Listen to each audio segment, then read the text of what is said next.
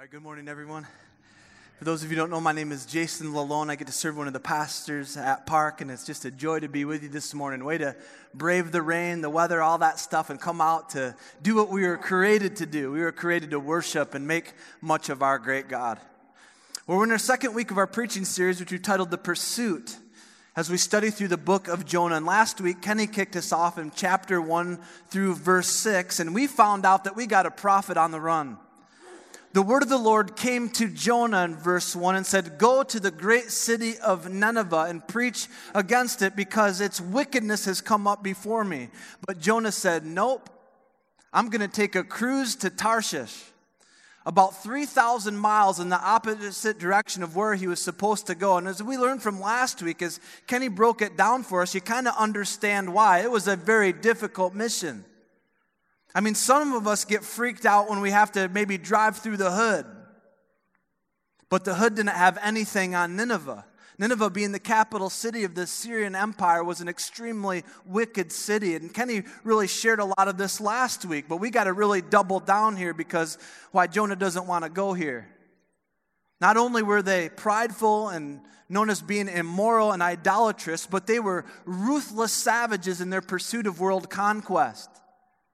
Kenny mentioned last week that they would gouge out people's eyes, that they would cut off their hands, cut off their feet. They would skin their victims alive.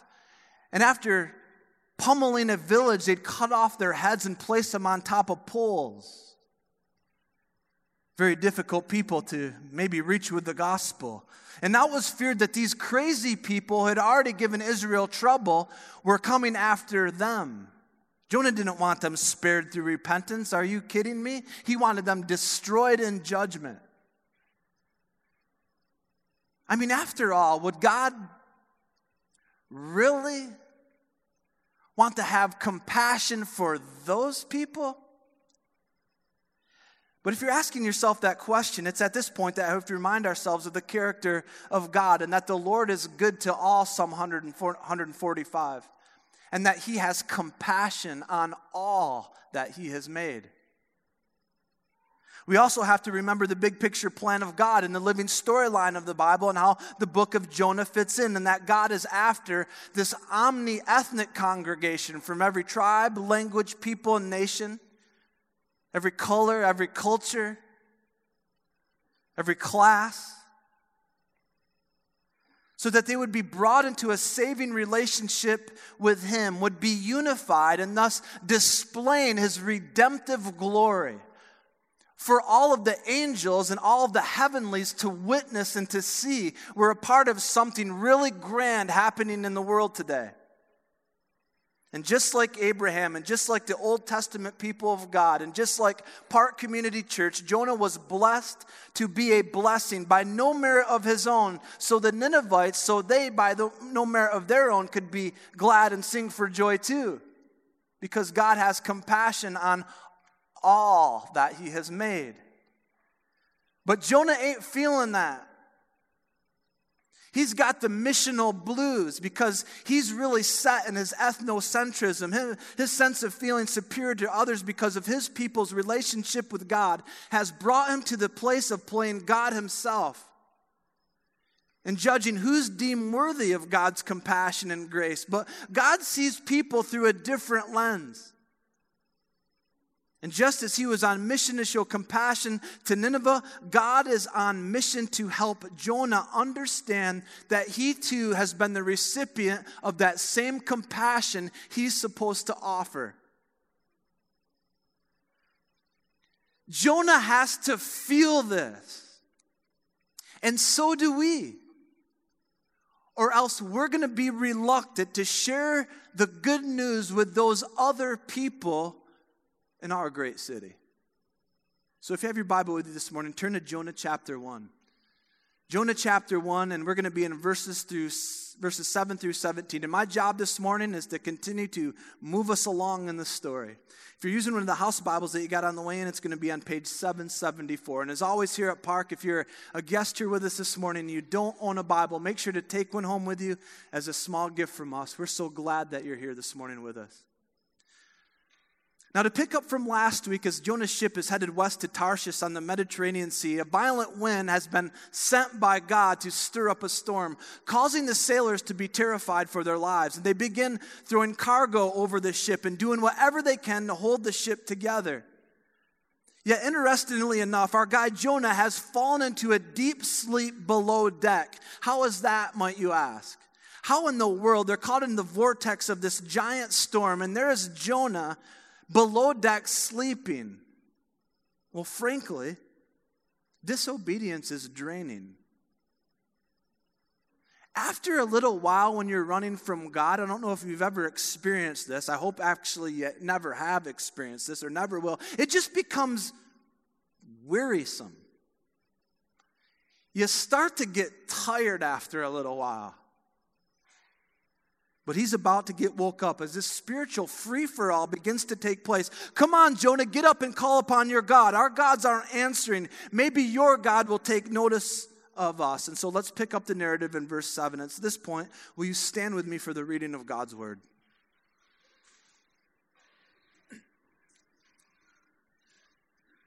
Beginning at verse 7, and they said to one another, "Come, let us cast lots, that we may know on whose account this evil has come upon us." And so they cast lots, and the lot fell on Jonah. And then they said to him, "Tell us, on whose account has this evil come upon us? What is your occupation, and where do you come from? What is your country, and what people are you?" And he said to them, "I am a Hebrew, and I fear the Lord, the God of heaven, who made the sea and the dry land." Then the men were exceedingly afraid and said to him, "What is this you have done?" For the men knew that he was fleeing from the presence of the Lord because he had told them. And then they said to him, "What shall we do to you that the sea may quiet down for us?" For the sea grew more and more tempestuous. And he said to them, "Pick me up and hurl me into the sea. Then the sea will quiet down for you. For I know it is because of me that this great tempest has come upon us." Nevertheless, the men rowed hard to get back to dry land, but they could not, for the sea grew more and more tempestuous against them. Therefore, they called out to the Lord, "O Lord, let us not perish for this man's life, and lay not on us his innocent blood, for you, O Lord, have done as it pleased you." And so they picked up Jonah, and they hurled him into the sea, and the sea ceased from its raging. Then the men feared the Lord exceedingly, and they offered a sacrifice to the Lord and made vows. But, verse 17, the Lord appointed a great fish to swallow up Jonah, and Jonah was in the belly of the fish for 3 days and 3 nights. Last week's big idea was God pursues his people, and this week's is simply, you can't shake him. Let's pray. Father, we thank you so much for your precious word to us this morning.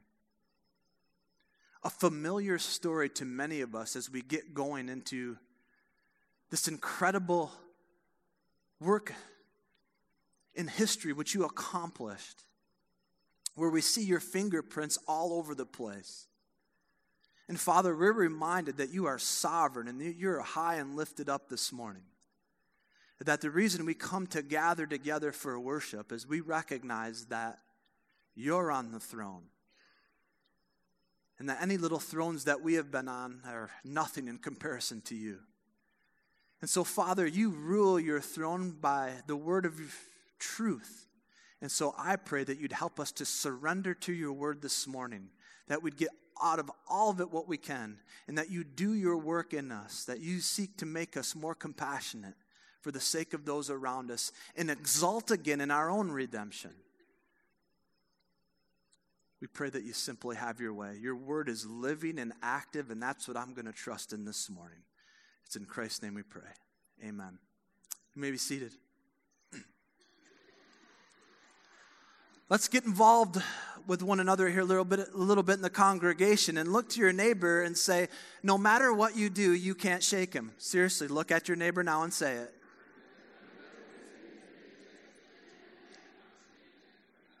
No matter what you do, you can't shake him. Say it again. Now say it to the other person, not the other side of you. Say it again. You can't. This is what we're taking home with this morning.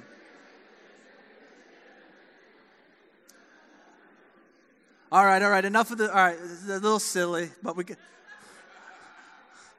we can't shake them. Let's begin in verses 7 through 10 and see how Jonah got found out. Now, what's key to remember here in this back and forth with Jonah and the sailors is that there's some serious polytheism taking place. Some of you may already know this, but in the ancient world, there was a belief in thousands of gods. I mean, there is today as well, and to some degree, and in some parts of the world. But in this pluralism, in this polytheism atmosphere of where Jonah is at the time, they believed that the gods were related to not only one personally, and not only over one's family, but also nationally and over lands and circumstances and their jobs and whatever it was they did. And so they were all to be respected and appeased. Just like today, there was a sense that eternity was in the heart of man and that there was a God out there, and they were just trying to figure out who this God was. Everybody has that sense. And that they were all to be respected and appeased. Get that? So when Jonah drew the shortest straw, that's when the questions started coming to find out whose God they should start calling out to, because their so-called gods had what my mama used to say to me when I wasn't listening, is that they had wax in their ears. Did your mom have any of them sayings? Boy, you got wax in your ears. It's like, gross. Okay, well, I don't know. I still can hear. Like, that was, as a 7-year-old, that's my comeback, Like, yeah, I got, this stupid stuff that I'd say to my mom. But they just begin firing questions to him and panic. They got to figure out who this Jonah is. And so they interrogate him. Tell us, on whose account has this evil come upon us? What is your occupation? And where do you come from? In other words, what is your mission? Why are you really on this ship? What country are you from? And what people are you? We need to know what God we're dealing with here. And so Jonah responds, I am a Hebrew. This was a term that the Israelites used to identify themselves to foreigners. Maybe it would strike up in a foreigner's mind that they were the people of God who God had delivered by a mighty and outstretched arm out of Egypt. And get this, he said, and I fear the Lord. That's interesting. Now, there may be some confusion of what it means to fear the Lord. And so I just want to pull off to the side just for a second, because it took me a while to understand this. And Proverbs has a lot of good wisdom about it and what it means to fear the Lord. To fear the Lord is the beginning of wisdom, and knowledge of the Holy One leads to understanding. Proverbs 1 verse 7. But to fear the Lord is not to walk around kind of hunched over, looking over your shoulder, freaked out that God is going to whack you every time that you mess up. That the lightning bolt is just coming and that he's just going to fly off the handle on you. So that you always are living life kind of in this constant fear. No, biblically speaking, to fear the Lord is to know his character. It's to know God's character. It's to trust his promises. It's to believe his warnings. And in light of that, then you obey his word. That's what it means to fear the Lord. This is what we pray for our kids constantly. God, I ask that Lincoln and Dylan and Logan would grow up in the fear of the Lord. That they would trust you. That they would believe your warnings. But that they would know that you're a good God. And so they would delight in obeying you. Because that's what it means to fear the Lord here. It's not wanting to disappoint such a loving, such a just and righteous Father. You don't want to disappoint someone who's been so good to you. That's what it means to fear the Lord. So Jonah begins. I am a Hebrew, and I fear the Lord. And we're going to come back to that here in a second. The God of heaven who made the sea and the dry land. In other words, Jonah's God wasn't just a God who could provide safe passage to Tarshish, but he was the God who was the creator and ruler over everything. The sailors had brought their little gods, and Jonah's God was the God who was over it all. which caused the men to be really freaked out. What is this you have done? You've fallen out of favor with your God, and now you've brought us into it. And these pagan sailors rebuked him for his hypocritical confession. How can you say that you fear the Lord when you're not obeying his word? The word of the Lord had clearly come to Jonah.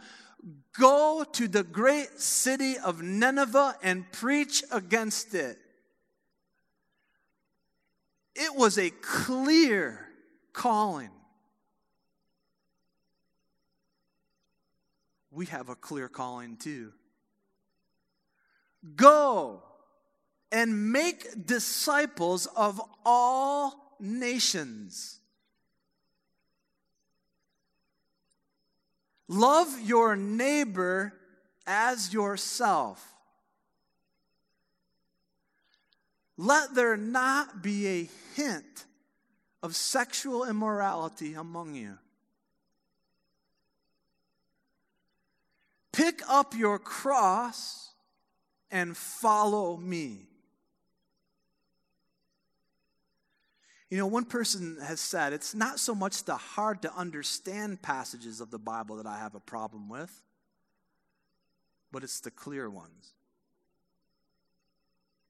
And we see in verse 11 that to not obey the word of God is to be fleeing the presence of God. That's what happens in disobedience, you know. When you start disregarding his word, the next thing you do is you start fleeing God's people. This weird thing starts to happen, and I've walked with the master long enough to know what goes on in me. You start to pull back and you start to withdraw. You start to get flaky in your small group attendance. And then you start to get inconsistent in your church attendance. Or, usually what happens when you're in this place, and this is one of the unfortunate things that I come across a lot, being a pastor, is that, or you do this, you start going around church hopping or church shopping to try to go to a place that someone doesn't know your story. Or you go to a church that will accept you for what you're doing. It's okay. Because it's all about the numbers, you know. But we get this, and I could tell you all sorts of stories. But if you're a child of God this morning, you can't shake him. You can't shake him. He's going to send a storm in your life and or maybe the most unlikely of people to call you out. Now, at this point, I've got it kind of written down here, but I'm going to probably go off script quite a bit here a little bit, so you can just kind of capture this, and so I can just be really real and authentic with you. I'm going to be very vulnerable with you right now. And the rule of thumb is for pastors is when you're ever up front on the stage, I've heard this for so many years, don't ever make yourself the hero in the story. This will be a prime example of not making myself the hero. And I also recognize that going into this, and I was kind of going back and forth whether to share this or not, that some of you may not have a category for what I'm about to say and how God deals with us as his people. But here it goes. Back in 97 and into 98, 1997, 98, some of you aren't even born then. Wow. Back in the day, back when I was in my prime, man, 98, man, oh, man. Oh, still struggling with that. But back in the day, I'd been following Christ for a few years, and I began to do a lot in the church. And I was leading a small group. I was leading a Sunday school class. I was leading a prison ministry. I was speaking at other churches, sharing my testimony. And my pastor even gave me the opportunities to preach, which is a really bad idea, because that was terrible. And he even suggested that I come upon his leadership team, while challenging me for a couple of years that he was challenging me to go to Bible college because he believed that God was calling me to vocational ministry full time. As a matter of fact, he had the Bible college picked out. He was going to drive himself. He was going to drive me down to Kentucky. Anybody from Kentucky here? Okay, yeah. Jane's best friend is from Kentucky. Okay, everybody, we got to make a connection. Everybody, right? Everybody knows somebody from Kentucky. But I'm not feeling Kentucky. Nothing wrong with Kentucky. And so, you know what? And the idea was, I was like, no way, that's not happening, because I was not feeling that. I saw some of the things. I mean, if I was going to be really honest with you, I'd witnessed his life, and I'd been close enough to him to know that I did not want that kind of responsibility. I did not want to carry the burdens of people and all what they were going through on my shoulders. I didn't want it. I wanted ministry on my own terms. That was it for me, if I'm really honest. It took a while for me to figure it out, but I just wanted to do it on my own terms. I wanted to do what I really like to do, and you know what? Everybody else, you can handle the hard stuff. I'm just going to do the fun stuff.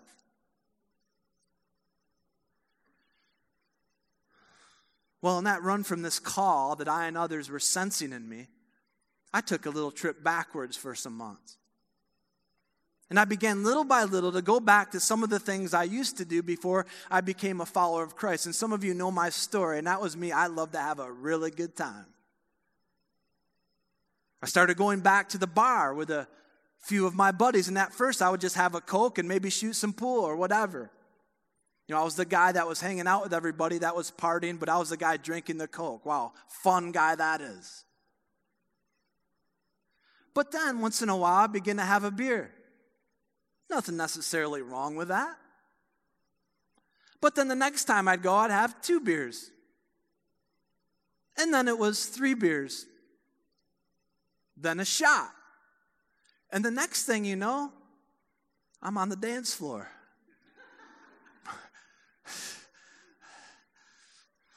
And that's what it does, what happens, right? And I'm not a very good dancer. And while I was doing that and definitely hiding it from others, I began to drop some of my responsibilities at the church, you see. Then I began to skip church. And then the next thing you know, I wasn't answering calls from anybody at the church.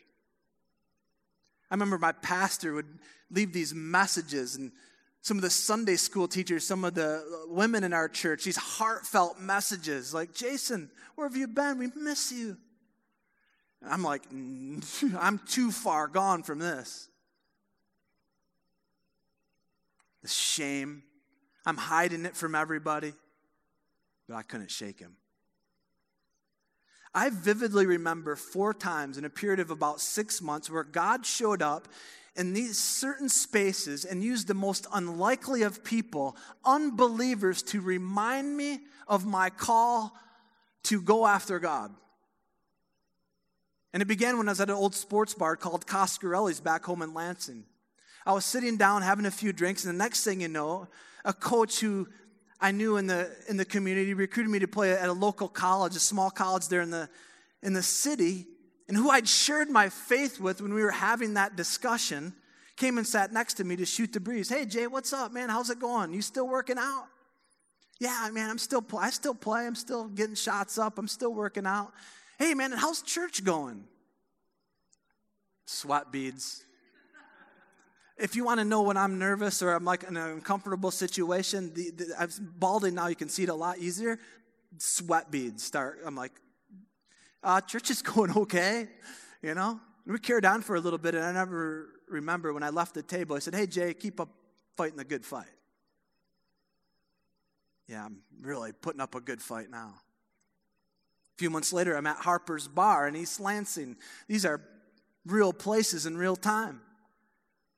As I'm walking to the bathroom with a beer, all of a sudden, out of nowhere to my right, I'll never forget, I can't remember her name actually, but a girl who I went to high school with, she just came up to me and stopped me and said, hey, Jason, how have you been? Long time no see. I heard that you became a Christian and we're going to church. What are you doing here? Buzzkill. Hypnotizes on, Biggie.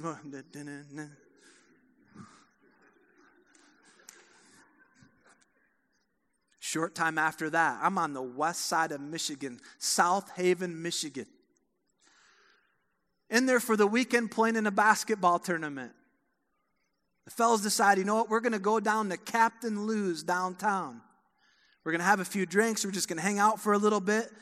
And the next thing you know, about an hour into this time, I am standing outside on the deck outside up against a pole all by myself. And this guy, who I have no idea who he is, just comes up and starts talking to me. Hey, how you doing, man? My name's so-and-so. Hey, how you doing? My name is Jason. Hey, you in here for the basketball tournament? Yeah, I'm just hanging out. We're playing some ball, hanging out with the guys. He said, man, you know what? I'm a Christian. And I have no idea what I'm doing here. I've been struggling for a bit, and I'm getting out of here, man. Boy, this is turning out to be fun. Now, you'd think I'd be catching on by now, right? But Lindsay can attest, not this knucklehead. It takes me a little while,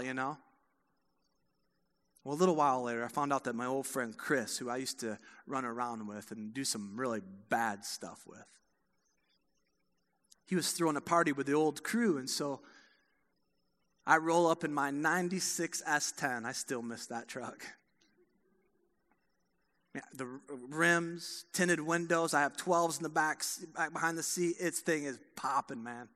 This thing is the sweetest truck in Lansing. Well, at least I thought anyway, right? Me and my couple of buddies, we decided to stop over. And so, I walked in the house, began to settle in. Music is going. I'm sitting at the table playing cards. There's a beer next to me, and I'm smoking a cigarette. And I'm just carrying on like old times. And even then, it just felt kind of weird.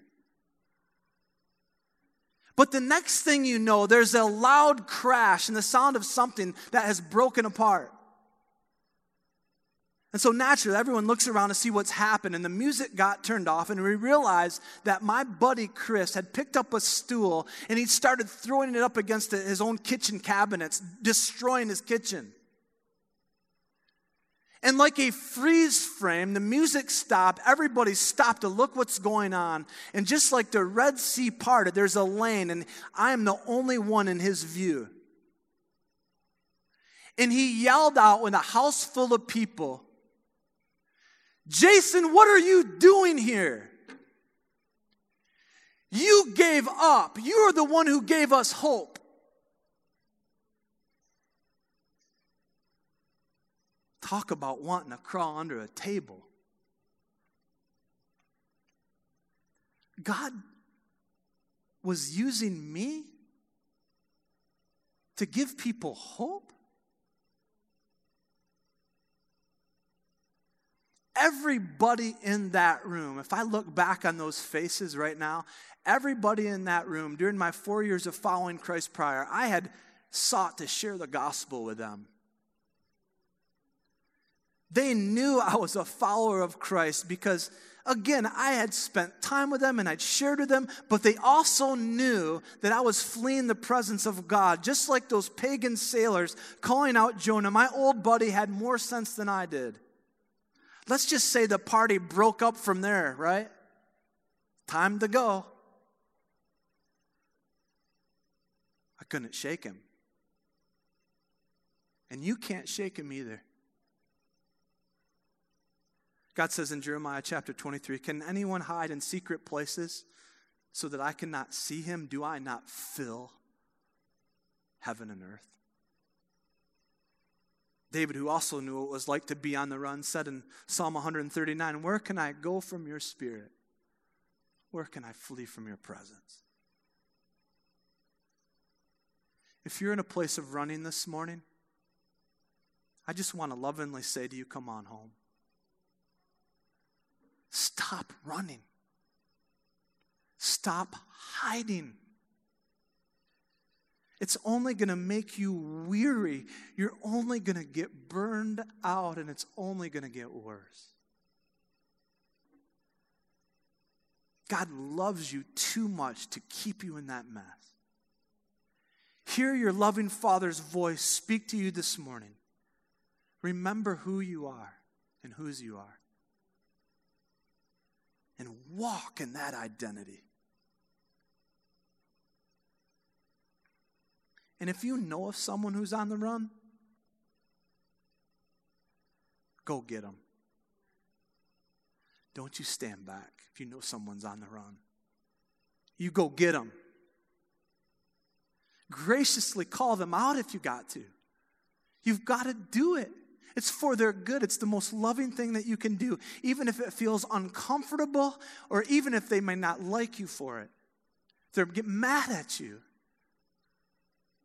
Maybe you're not a follower of Christ this morning. I'm going to be straight up here with you. I'm going to plead with you. Maybe you're kicking the tires on this Christianity thing. And maybe you're giving a little bit of lip service. I don't know where you're at. I don't know who I'm talking to in this room. Trying to figure out, is this Christianity thing, is this really real to have a relationship with God? Is this real?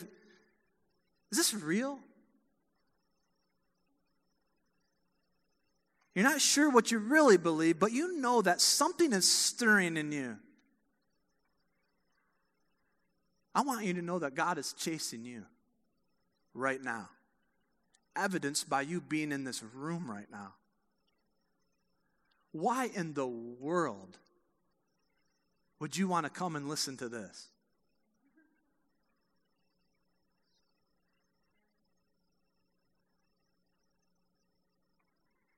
You can't shake him.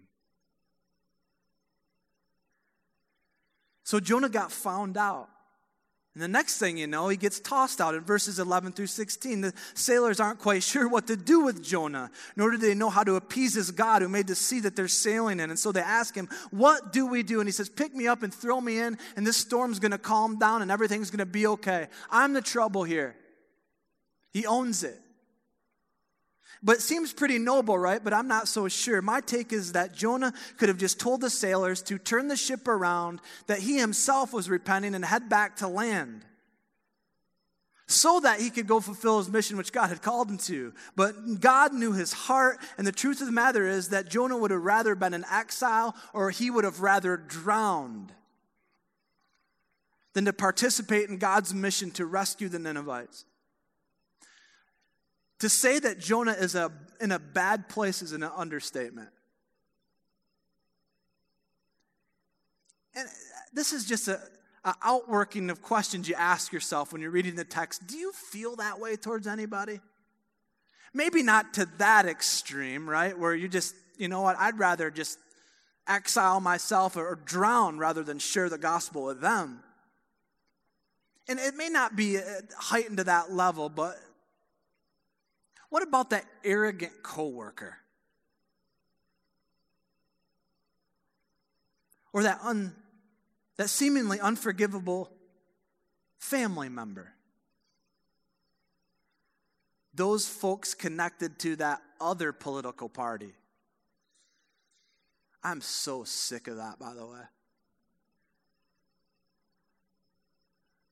You're not a Christian, you believe in that. You're not a Christian. What is that? Where does that come from?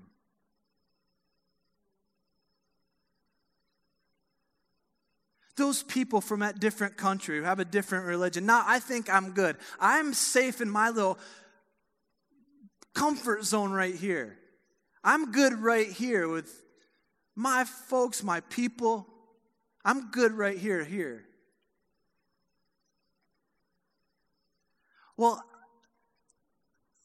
I want you to know that if you get anything out of this story, get this, God is after those people too. He's after them. And you're in their sphere of influence. So they can know that he's after them. So we might as well get it together and get on mission, because one thing is clear. Not only is Jonah unable to shake God, but neither are these pagan sailors. After Jonah told him to throw him in the water, nevertheless the men rowed hard to try to get back to the land. Not because Jonah wanted to, but they wanted to. They were freaked out that they're going to perish too. Yet the storm even grew more fierce. And here's the principle to understand in this moment, that you cannot work hard enough to save yourself. You'll only find yourself working against God. What rescue requires is a sacrifice. And so they call upon the name of the one Jonah had professed to spare them of blood guilt because they were only doing what his prophet told them to do. And they hurled him into the sea. And the storm was calm.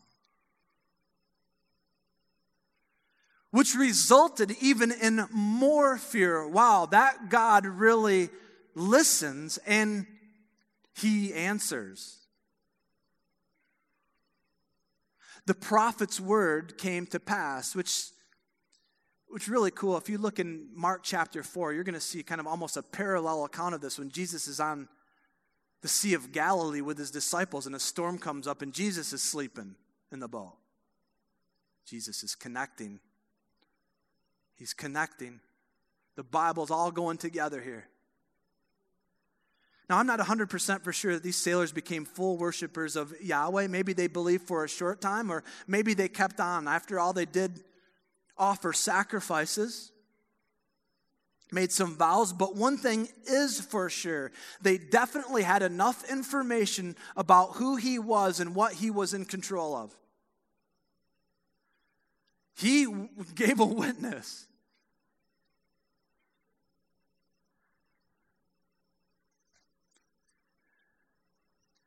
And there are sailors as well in your sphere of influence who are watching you to see if God is at work in your life too. Trust me, they are paying attention. Even if they've never told you, they are paying attention to you.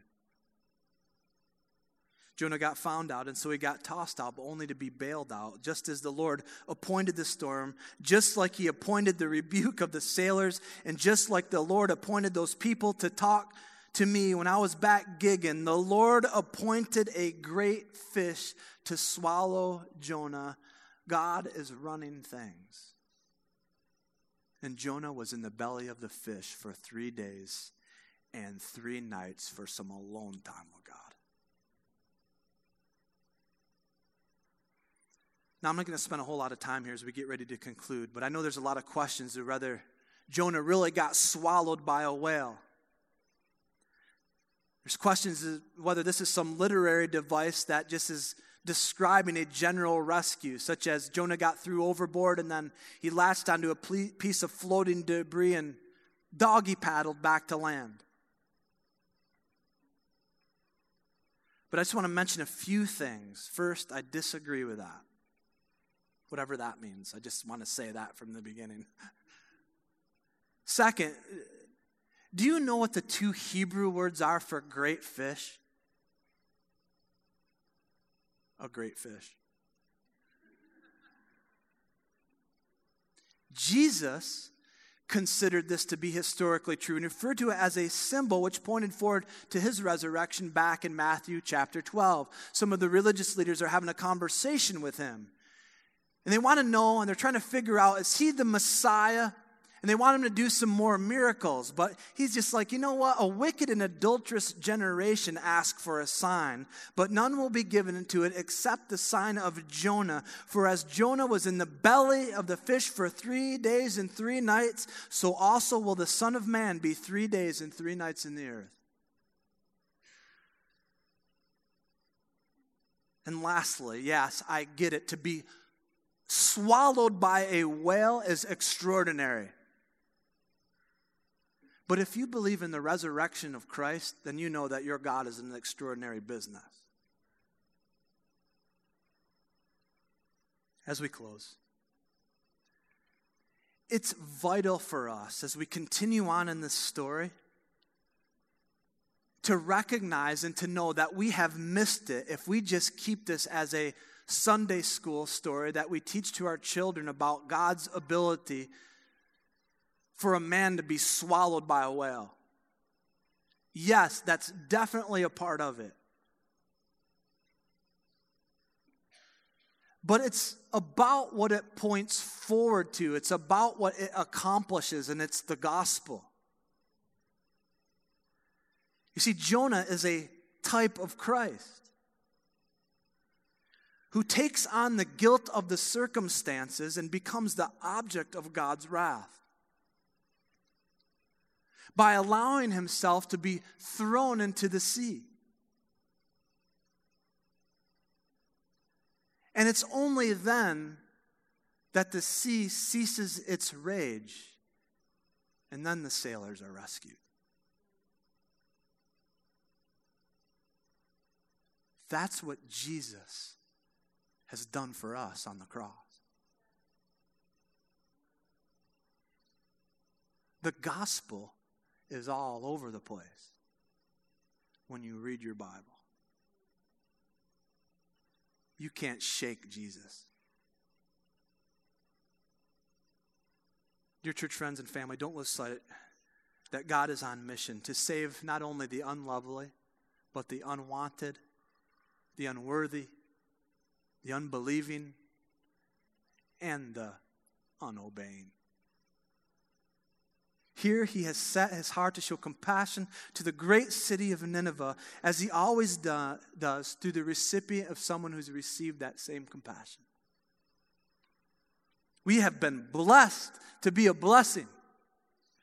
What a privilege that God has called us together in this room, in this great city, to be a part of his indomitable mission to share the good news with all those people all over the world. Let's pray. Father, thank you so much for your word.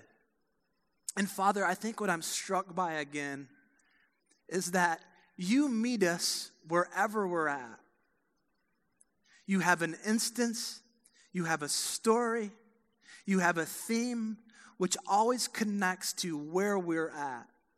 Or maybe it's someone that we have to minister to. Father, thank you for your word, that you love us so much that you speak pointedly to us. Because you want us to have all what we have in Christ, to experience all what we've been given in Christ, not only in this life, but forever in the life to come. So, Father, I ask, O Lord, that we would exult in your compassion, which you've offered us and which we received in Jesus. And for anybody here in this room that's running from you, would you remind them again this morning that they can't shake you? Would you work in their hearts in such a way where they just say, I surrender? And so, Father, we commit your word to you. Your word is alive and it's active. And I'm trusting it's doing its work now. We bless you, Father. We give you praise for your work in Christ's name.